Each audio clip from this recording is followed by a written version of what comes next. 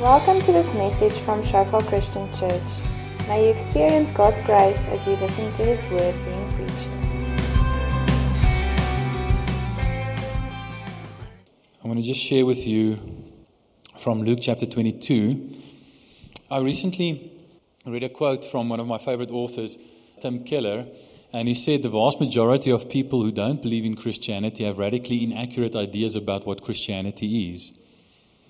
And I think it's true, but I even want to add to that. Even a good many people who do believe in Christianity has some inaccurate ideas about what Christianity is. Let me put it differently. Many people who have rejected Christianity have actually rejected their misconception about Christianity. And some people who have accepted Christianity have actually accepted their misconception about Christianity. Isn't that true? And that's why it's so often good to go back to the basics of what Christianity really is, what the essence of Christianity is. You know, one of the, as Keller says, one of the great questions of history is, why did the early Christians choose the cross as the main symbol for their faith, for their religion? And let me just explain why that's such a question and a bit of a issue and even a riddle. You know, why did the early Christians choose the cross as their main symbol? If you think about the founders of world religions, all of them died old and successful. Okay? Moses died at 120, old and full of years, after being used by God to deliver the children of Israel out of Egypt, out of slavery, out of oppression, and taking them to the border of the promised land. Buddha died at about 80, after achieving enlightenment and amassing a great following.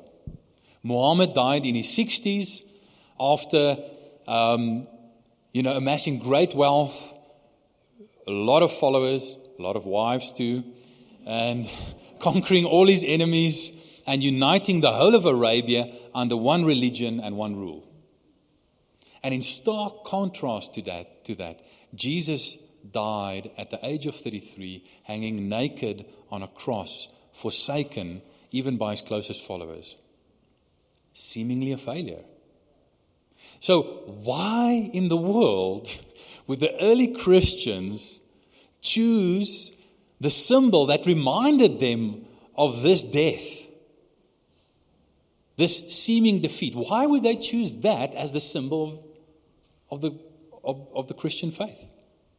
Isn't that a bit strange?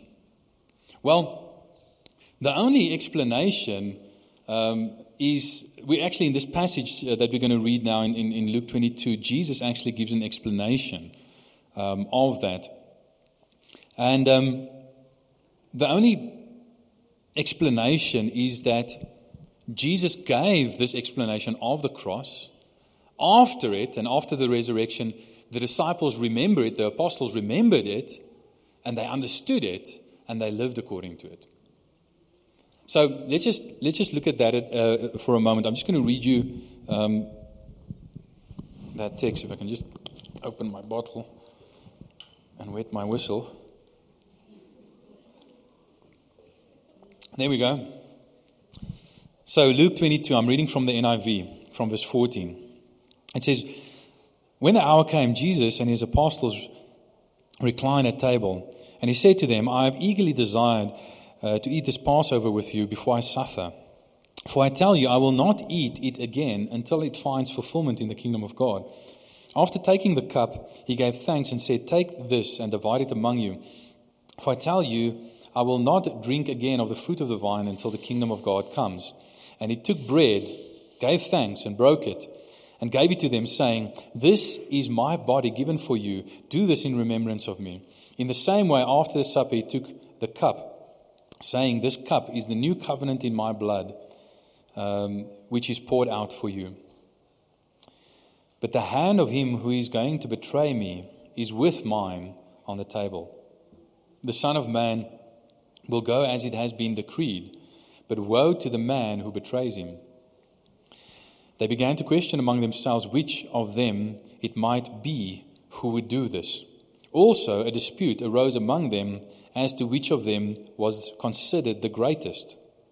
And Jesus said to them, the kings of the Gentiles lord it over them, and those who exercise authority over them call themselves benefactors. But you are not to be like that. Instead, the greatest among you should be like the youngest, and the one who rules like the one who serves. For who is greater, the one who is at the table or the one who serves? Is it not the one who is at the table? But I am among you as one who serves. You are those who have stood by me in my trials, and I confer on you a kingdom, just as my Father conferred one on me, so that you may eat and drink at my table in my kingdom and sit on thrones judging the 12 tribes of Israel. Simon, Simon, Satan has asked to sift you as wheat, but I've prayed for you, Simon, that your faith may not fail, and when you have turned back, strengthen your brothers. But he replied, Lord, I'm ready to go with you to prison and to death. And Jesus answered, I tell you, Peter, before the rooster crows today, you will deny 3 times that you know me. So just before I start sharing, I just want you to notice something interesting from this passage. This is a very vulnerable moment for Jesus. Jesus is talking about his death. He's talking about the fact that he's going to suffer, that he's going to shed his blood, that his body's going to be broken, that he's going to die. And he's talking about the fact that one of his very closest disciples is going to betray, who's sitting with him at the table, is going to betray him. Very vulnerable moment for Jesus. And yet the disciples start arguing about who's the greatest. And I can just imagine how this conversation must have gone. They'd start asking, which of us would betray him? Oh, not me. No, I'm the greatest of us. I'm the most committed to Jesus. I would never do something like that. And all of a sudden, they start arguing about who's the greatest. Can you believe it? And this just shows us how authentic and credible this passage is. Some people say, no, the church invented all these stories written down in the Gospels about Jesus later on, and Jesus was just a good teacher, but the church later invented this religion of Christianity and invented the stories about him, rising from the dead and all that kind of stuff. You cannot say that of this passage. If the apostles, because it was the apostles who wrote this, who wrote these Gospels, if they invented the stories and this religion, surely they would have invented stories that make them look a bit less like idiots. Surely they would have invented stories that make them look a bit better as the founders, and the leaders of this new religion. It's actually quite ridiculous to think, in the light of this brutal honesty, that it was invented. The only credible explanation for why these stories are there is because it really happened. So what I'm talking about today is not just nice stories. This is history. This really happened. This is truth, and we can trust it. Okay, so in this passage, scholars call this the criteria of embarrassment. If you're going to invent stories, you're not going to invent embarrassing stories about yourself. Okay, so even people who don't believe in Christianity, even skeptical scholars will acknowledge that this seems historically credible. It would be rash to say that this is not historical and true. But in this passage, we see Jesus giving an explanation for the cross and why the cross became so central and so powerful in Christianity. And he gives 4 explanations. The explanation of a historic pattern, the explanation of a prophetic prediction, the explanation of a contrast community, and the explanation of a changed individual. So I'm going to explain those as I go along. Firstly, the explanation of a historic pattern. The occasion of Jesus' explanation is the Passover, as we see in verse 15 of this passage. The annual commemoration of Israel's exodus from Egypt. And what happened was Israel ended up going to Egypt. If you remember, God sent Joseph ahead of them. They sold. I love the way Joseph said. He said, you sold me into slavery, but God sent me to Egypt. You sold me to Egypt, but God sent me at the very same time. And eventually the rest of Jacob's family also end up in Egypt, but eventually after a generation or so, a new Pharaoh arises and he starts oppressing them. Pharaoh didn't know Joseph, and they become slaves for about 400 years in Egypt, and they're oppressed very severely. And on the eve, God raises up Moses, and Moses has the encounter at the burning bush, and God says, go to Pharaoh and tell him, let my people go. And but I'll harden his heart. He won't let the people go, and then I'm going to judge Egypt and judge the gods of Egypt by the 10 plagues. And the very last plague was the death of the firstborn. And the Israelites are told on that day to have a meal of bread, wine, bitter herbs, and the main course was a lamb that was roasted, and the blood of the lamb was taken and painted on the doorposts and the lintel of the house. And the death angel was going to pass through Egypt, but every house upon which the blood of the lamb was painted, the death angel will pass over, and there'll be no death in that house. And they're supposed to eat that meal with their sandals on their feet and their walking sticks in their hands, ready for the Exodus, ready to depart, ready to be delivered. And they did this as an annual commemoration of God's delivering them from oppression in Egypt. And what would happen was as the deliverance happened in households, with the blood painted on the doors. So the annual commemoration of the Passover also happened in the household. And the head of the household would preside over the ceremony and explain it, and use the symbols to explain it, and use scripture, read certain scriptures and explain, what happened in Egypt and how God delivered the Israelites and what it all meant. And usually the youngest in the household would ask, why is this night different from every other night? And then the person, the head of the household, the one presiding over the ceremony, would explain, this is why. Because this is what God did. With a mightier hand and an outstretched arm, He delivered us when we were slaves in Egypt. And He set us free, and He took us to the promised land. And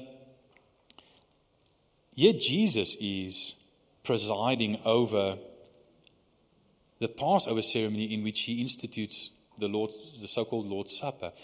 But what He said must have been very strange to His Jewish audience, to His Jewish disciples. Very, very strange indeed, in many ways. Now, we know from Luke's Gospel, if you go and look, I'm not going to read it, but if you go and look in Luke 9, verse 31, that Jesus understood Himself as leading an exodus. Because on the so-called Mount of Transfiguration, Jesus gets glorified and is all shining in glory. And Moses and Elijah, the very Moses who led the Exodus, appears to Him. And they talk, it says in the English Bible, they talk about His departure, which He is about to accomplish in Jerusalem. Or some translations say His death, which He is about to accomplish. And you can translate it that way. But the literal Greek word is the word exodos. Because He's literally saying, they talk about His exodus, which He's about to accomplish in Jerusalem. Jesus went to Jerusalem to accomplish a new exodus, to lead a new exodus. In fact, to lead the ultimate exodus. And He was, and therefore it's no surprise that He's using the Passover that commemorates the original Exodus as the opportunity to explain what He's going to do during the new Exodus, the ultimate Exodus. Where the original Exodus was an Exodus that delivered the people of God from political, economic, and physical oppression. The ultimate new Exodus is the Exodus that delivers us from sin and evil itself. And Jesus, the prophet like Moses, is the one leading this new Exodus. So He's about to lead a new Exodus. And this Exodus, He says, relates not primarily to the past, the original Exodus. But He says, I'm not going to eat drink of this cup again until it's fulfilled in the kingdom of God. So it points to a future fulfillment as well. But here's the big thing. Here's the main thing. As part of the explanation of the meal, the person presiding over the Passover would explain and take the bread and break it and say, this is the bread of their affliction, or even the bread of our affliction as we identify with them. And here comes Jesus, And he does something radically different. He takes the bread and he breaks it and he says, basically, this is the bread of my affliction. This is the bread of my affliction. This is my body broken for you. And we see Jesus saying basically that I am Israel reduced to one.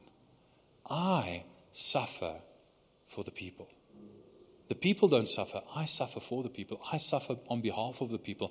I suffer as the head of the people. This is the bread of my affliction. And I suffer as the Passover lamb whose blood will be shed and in a sense painted on the doorposts so that the people can go free, so that the people can be protected and go free. So there's this explanation of this historic pattern of the Exodus that is in the background, the Exodus that is mentioned there in the beginning. And then there's also the explanation of prophetic prediction. Jesus and the Bible give astonishingly accurate predictions of how he would die. Even in this text, he says, this bread, which he breaks, is my body broken for you. In other words, my body will be broken. He says, this cup is the new covenant in my blood, which is poured out for you. So my blood will be shed. And then he talks about the fact that I've greatly desired to eat this Passover with you before I suffer. So he says, it's not going to just be my body broken, my blood poured out, but I'm going to suffer. Why does he say I've greatly desired? Because he knew that many people, even many people who were following him, listening to his teachings and all that kind of stuff, would look at the cross and see it as the greatest tragedy in history and say, well, everything has failed, everything has fallen to the ground. If this is God's will, I don't believe anymore. And the irony is, so often we do that. We look at the greatest things that God is doing in our lives and the lives of the people around us and say, well, that's a tragedy. How can God bring any good out of it? Right? And yet God brings the greatest good in the history out of that event that many could look at. But that's why. That's one of the reasons why Jesus says, I've so greatly desired to eat this Passover with you. So that I can explain beforehand to you what's going to happen so that you can understand it's not just a tragedy. It's the plan of God. It's your salvation. I'm not going to, if you can just go quickly to the last slide, Peter, the very last slide. Here we go, Luke 18, verse 31 to 34. Jesus says the following, and just look how specific he is. Jesus took this is on the way to Jerusalem. He took the 12 aside and told them, we are going up to Jerusalem, and everything that is written by the prophets about the Son of Man will be fulfilled. Who will be handed over to the Gentiles. They will mock him, insult him, spit on him, flog him, and kill him. And on the third day he will rise again. And he mentions many specific things, not vague things, specific things that will happen to him. He says all of these things are going to happen in fulfillment of Scripture, what the prophets have spoken about me. I'm going to be handed over to the Gentiles, to the non-Jews. Which is important because by that time the Jews had already lost the right to give the death penalty. Okay? They will mock him, insult him, spit on him, flog him, and then kill him. And just look how these aren't just vague predictions that could possibly, come true. These are very specific things. They're going to spit on him. They're going to flog him with a whip, with a cat of nine tails. And then they're going to kill him, and then on the third day he's going to rise. And it says the disciples did not understand any of this. Its meaning was hidden to them, and they did not know what he was talking about. Once again, if the disciples were going to invent something afterwards, they're not going to make themselves look like ignorant, slow to understand dimwits, They don't get what Jesus is saying to them. So once again, this rings true. It's credible, historically credible, and we can believe it. And just look how accurate those are. If you look even in what the prophets have written, look at just one example out of dozens and dozens. Look at Psalm 22, where David, 1,000 years before Christ, writes, "They have pierced my hands and my feet." Not just they've killed me, but they've pierced my hands and my feet. And that's a few hundred years before the Romans perfected the execution method of crucifixion. That was written by King David. That's very specific. And the Bible is the only book that has that kind of fulfilled prophecies and predictions. There's no other book that I know of. I mean, I've read Nostradamus' predictions. They're very vague and flimsy, and dozens of people have seen dozens of fulfillments throughout history just because they're so vague. These are specific, very specific predictions that are fulfilled to the letter. There's nothing else like it. And Jesus uses this explanation of these prophetic predictions. But there's something more important. Because Jesus doesn't only explain to us in this passage how he will die. More importantly, explains to us why he will die. It's mentioned actually twice in this passage. He says, when he takes the bread and breaks it, he says, "This is my body given for you." The NIV translates it, "given for you." And then he says, he takes the cup and he says, "My blood poured out for you." And the English uses the preposition "for" because we don't really have a better preposition with which to translate the Greek hooper. But hooper, like from which we get hyper, in this case means instead of or on behalf of. In other words, what he's saying is, this is my body broken instead of yours. This is my blood shed on behalf of you. That's what it's saying. In other words, the reason why his body is broken and his blood is shed is for our sake and in our place. In other words, he's basically saying, your body deserves to be broken like this, but mine will instead. This should have been the bread of your affliction, but it ends up being the bread of my affliction. Your blood should be shed like this, but instead, mine will. Now, let me explain that, because the reality is, why should our bodies be broken and our blood be shed? The reality is, we're guilty before God. We're all sinners. And this is not always easy for us as modern people to accept, but it's true. We are more guilty than we realize. I always say it's not good enough, to keep some of the laws some of the time. And we feel very good about ourselves if we keep most of the laws most of the time. But God requires us to keep all of the laws all of the time. And the reality is, none of us have done that. Okay? Is there anyone here who's never lied? Put up your hand. Okay. You'd probably be lying if you said you never lied, right? And it's not only good enough to keep all of the laws all of the time externally. We must keep it internally. Remember what Jesus said? You've heard it said, do not commit adultery. But I say to you, if you even looked at someone to lust after them, you've committed adultery in your heart. Is there anyone who has not done that? All of us stand guilty before the Lord. And what Jesus is saying, in other words, is that he took the punishment that our sins deserved. He took the punishment that our sins deserved.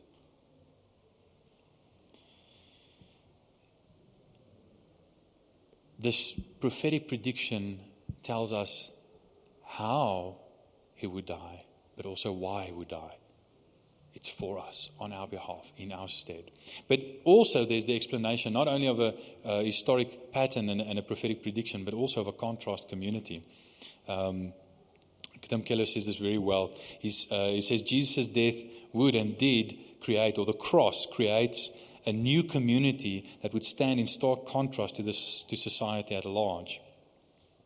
It's three things: an intimate family, a radical society, and a reverse meritocracy. I'll explain that. Don't stress. I'll explain that. I know it's a big word. Let me start with it. The intimate family. Remember where the Passover was annually celebrated? In the home with a family. And here, Jesus has a bunch of disciples. And they're not with their biological families, who are somewhere in Israel, on that very moment, also celebrating the Passover. But Jesus has, as it were, extracted them out of their biological families and brought them together with him in a house. to celebrate the Passover. Can you see what he's saying? Can you see what he's implying with that? He's implying that he creates a new, intimate family. That the cross creates a new, intimate family. That his disciples are a new, intimate family.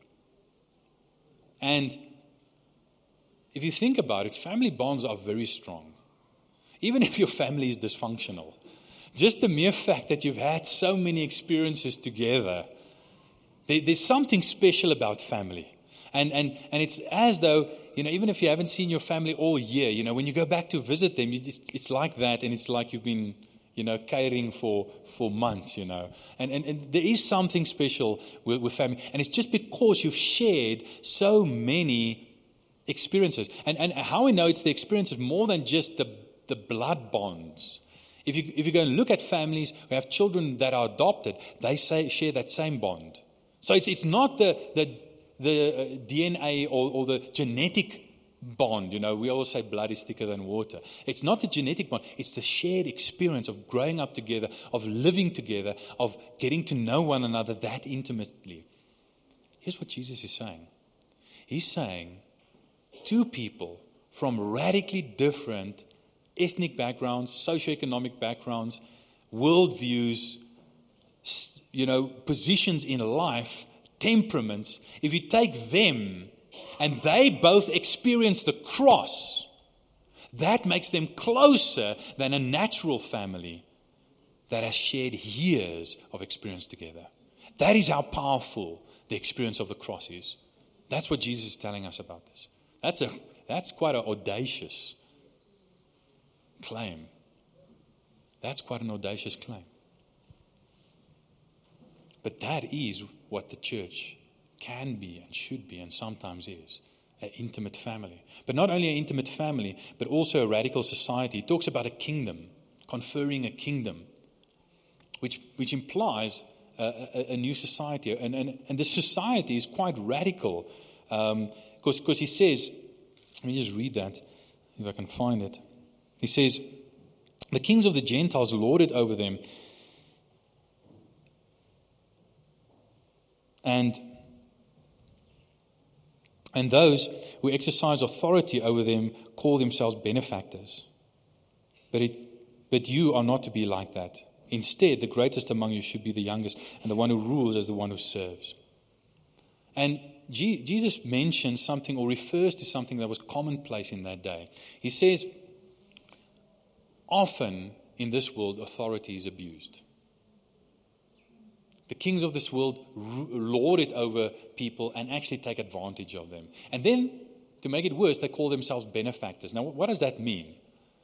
Well, we as South Africans know, because in the last couple of years, we've been experiencing this whole thing of patrons and benefactors.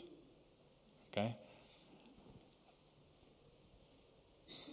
It's like the Godfather. The Godfather will do favors for you, but then you owe him. And he can call in that favor at any time. He'll take care of you, but you owe him. And our very own Godfather, it seems to be coming out now in the state capture inquiries, our very own Godfather, Jay-Z, has been doing many favors for many people, it seems, if the evidence in the public square is to be believed. And the idea behind it, and in those days it was commonplace and quite accepted, that rich, powerful people would take care of and do favors for poor, marginalized people, but then they owed them. They, as it were, owed their lives to them, and they were expected to, wherever they are, act in the best interest of their benefactors. Procure honor for them. Tell everyone how great they are and how good they are. Procure new opportunities for them, etc., etc., etc. Exactly like many politically connected people in South Africa have been doing for the last decade. And what does Jesus say? But it shall not be so amongst you. It's wrong. It's wrong. And we look at people like ex-President Jacob Zuma, and we're rightly disgusted by what he's done and by what many corrupt officials seemingly in the government has done.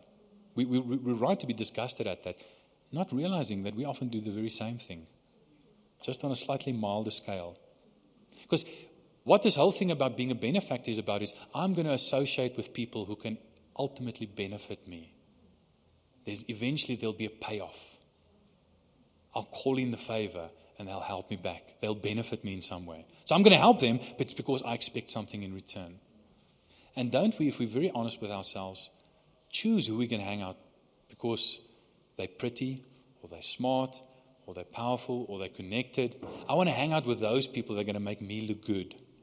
I'm going to hang out with those people because it's beneficial for me to have them in my life. But there are certain people that it doesn't seem that it'll be beneficial for me to have them in life. In fact, it'll be a bit of a nuisance. They'll be a bit of a drain on me. I don't want to hang out with those people. I'm only going to hang out with the people that make me feel good and that benefit me, that have a payoff. What makes us different? What makes us different from the benefactors in Jesus' day? But Jesus says, it must not be so amongst you. And Jesus says that the cross actually creates a community where people hang out not only with those who will eventually benefit them, but with anyone. Because here's the thing. Did it benefit Jesus to hang out with us? Did it benefit Jesus to associate with us? Is there anything, that we can give him that he doesn't already have? And yet he associated in the most intimate, deep way with us. And he expects us to do the same and follow his example. So the cross creates an intimate family, a radical society, and finally a reverse meritocracy. And that's Tim Keller's big word. Right at the end, he says to Peter, Simon, Simon, Satan's asked for you to sift you like wheat, but I've prayed for you. And Simon, I want you to strengthen my brethren. I've chosen you to strengthen my brethren because of your impeccable record, because of your great courage and fortitude under persecution and under pressure. Is that what Jesus says to him? No, not at all. I mean, in the world, you choose the people that are the best, that are the most successful, right? Jesus says in this new contrast community, he chooses the people not that are the best, the most successful, but that are the most repentant. All the leaders in this new contrast community are leaders like Peter.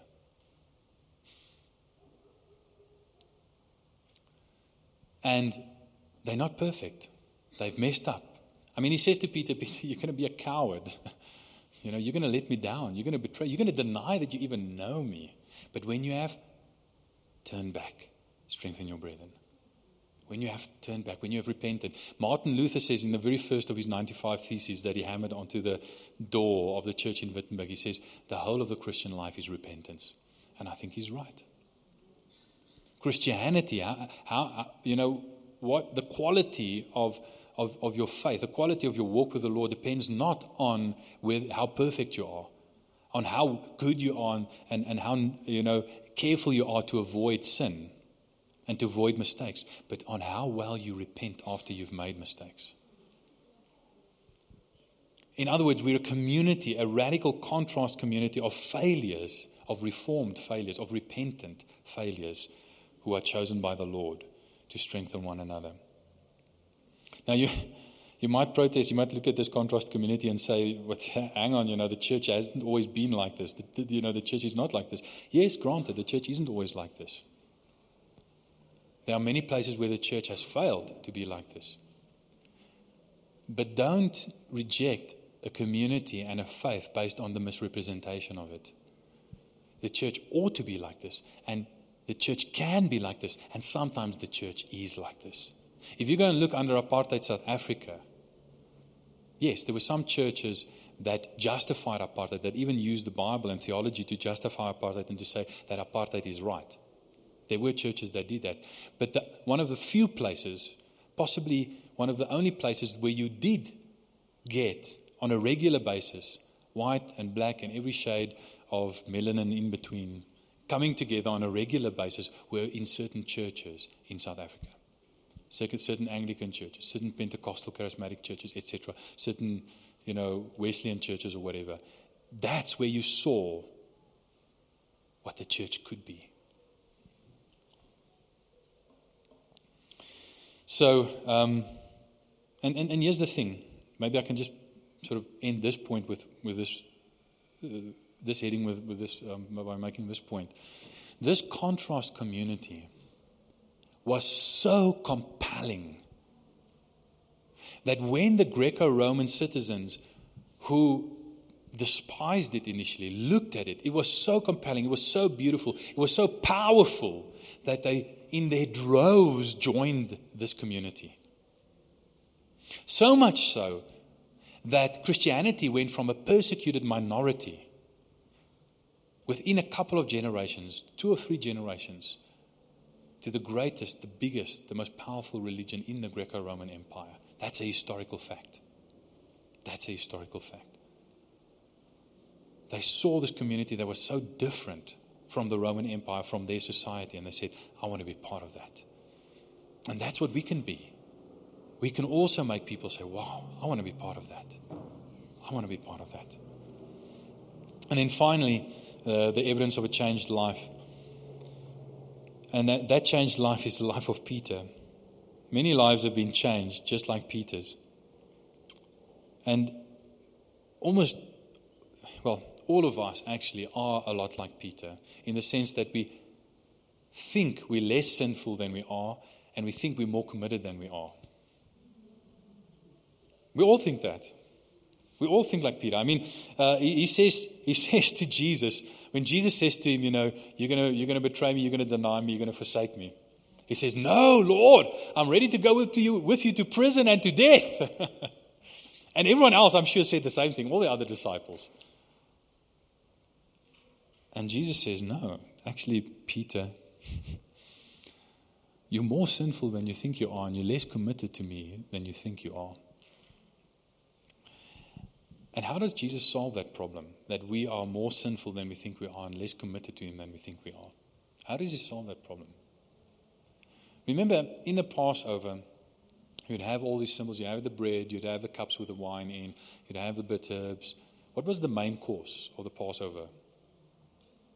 The lamb. Isn't it interesting that Luke never mentions the lamb? I read the passage to you. The lamb's not mentioned. Some people say, oh no, Luke just left that out. No, but Mark also leaves it out. Matthew also leaves it out. All of them leave it out. Why would they leave out something so important? There was no lamb on the table because the lamb was sitting at the table. And he was saying, as he broke the bread, this is my body broken for you. Eat it. This is my blood shed for you. Drink it. Here's the thing I want you to see. Even though the cross creates a contrast community, there's a corporate effect. It must be individually appropriated and received. You cannot outsource your eating. You can outsource many things. You can outsource your washing for someone else to do. You can outsource your food for someone else to make for you. But you cannot outsource your eating. You've got to eat your own food. You've got to drink your own water. And it's the same with Jesus. And Jesus is saying that when you eat this bread and when you drink this cup, you are receiving me. You see, Peter was a lot less committed to Jesus than he thought he was. But Jesus was a lot more committed to Peter than Peter realized he was. You see, Peter denied Jesus when a little slave girl came and put a bit of pressure on him. But Jesus hung on the cross, and he never denied Peter, who betrayed him and who disowned him. And Jesus is saying, Peter, the solution to your cowardice, your lack of commitment to me, is that you need to get more of me inside of you. Peter was less committed to Jesus than he thought, but Jesus was more committed to Peter than he realized. And Peter needed to receive Jesus to be inside of him so that the hero in Jesus could overcome the coward in Peter. And so that by receiving Jesus into him, Peter could become more like Jesus. And he did. He did. After Jesus rose from the dead and after he received the Spirit, Peter boldly stood up on the day of Pentecost and he preached to thousands. He suffered a lot of persecution, but it never stopped him from confessing Jesus.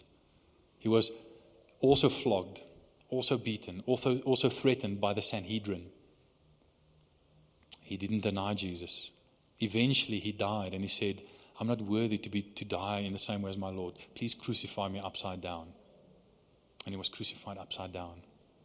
Died a horrible death.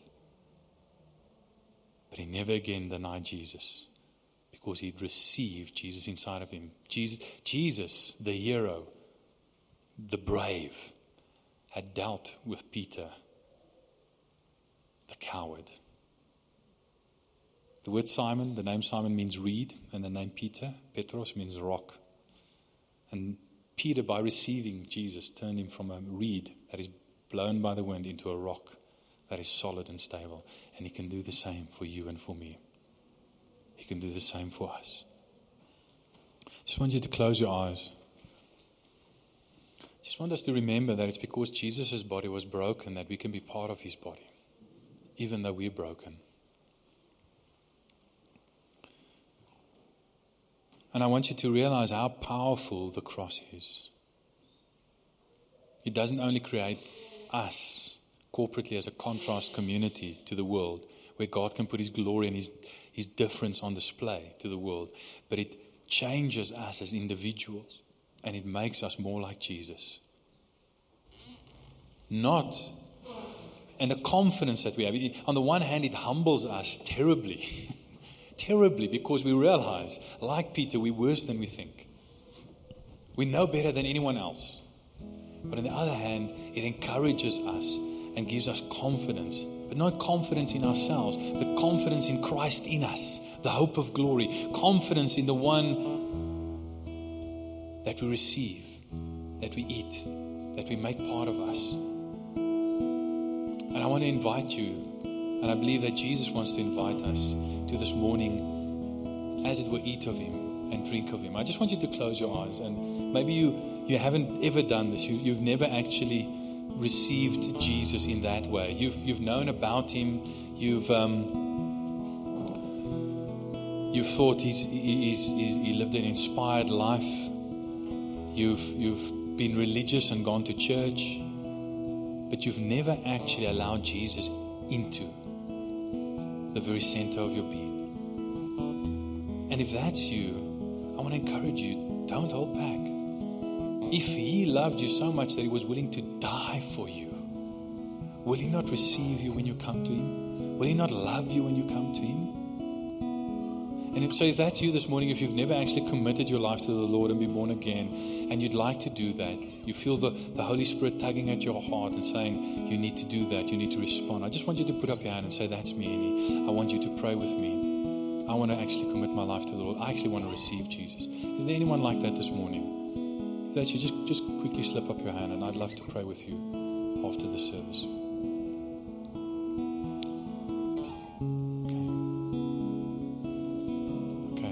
So I presume we're all Christians. So for us as Christians, I want to say, do you realize how much you need Jesus inside of you? Or are you still like Peter that says, oh Lord, I'm willing to go with you to prison and to death. Lord, I'm as committed to you as you are to me. Has that bubble been burst yet? Mine has. I hope yours has too. I hope you realize that Jesus loves you more than you love him. And I hope you realize that the only hope you have of being like Jesus is to having him inside of you. So I just want you to, as your eyes are closed, just pray and say, Lord Jesus, thank you that you're inside of me. Thank you that you live inside of me. And thank you that you're making me more like you. Thank you that you love me more than I love you. Please help me to love you more. Please help me to be more courageous. Please help me to be more humble. Please help me to be more bold for you. Lord, Jesus, you inspire us.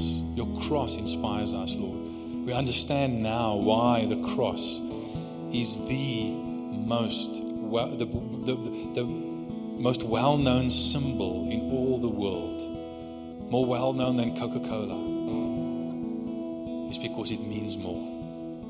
It's because of what you have done on the cross. And we receive that this morning. Let the cross work in our hearts and upon our lives to make us more like you. We surrender ourselves to you. Have your way in us through your Holy Spirit.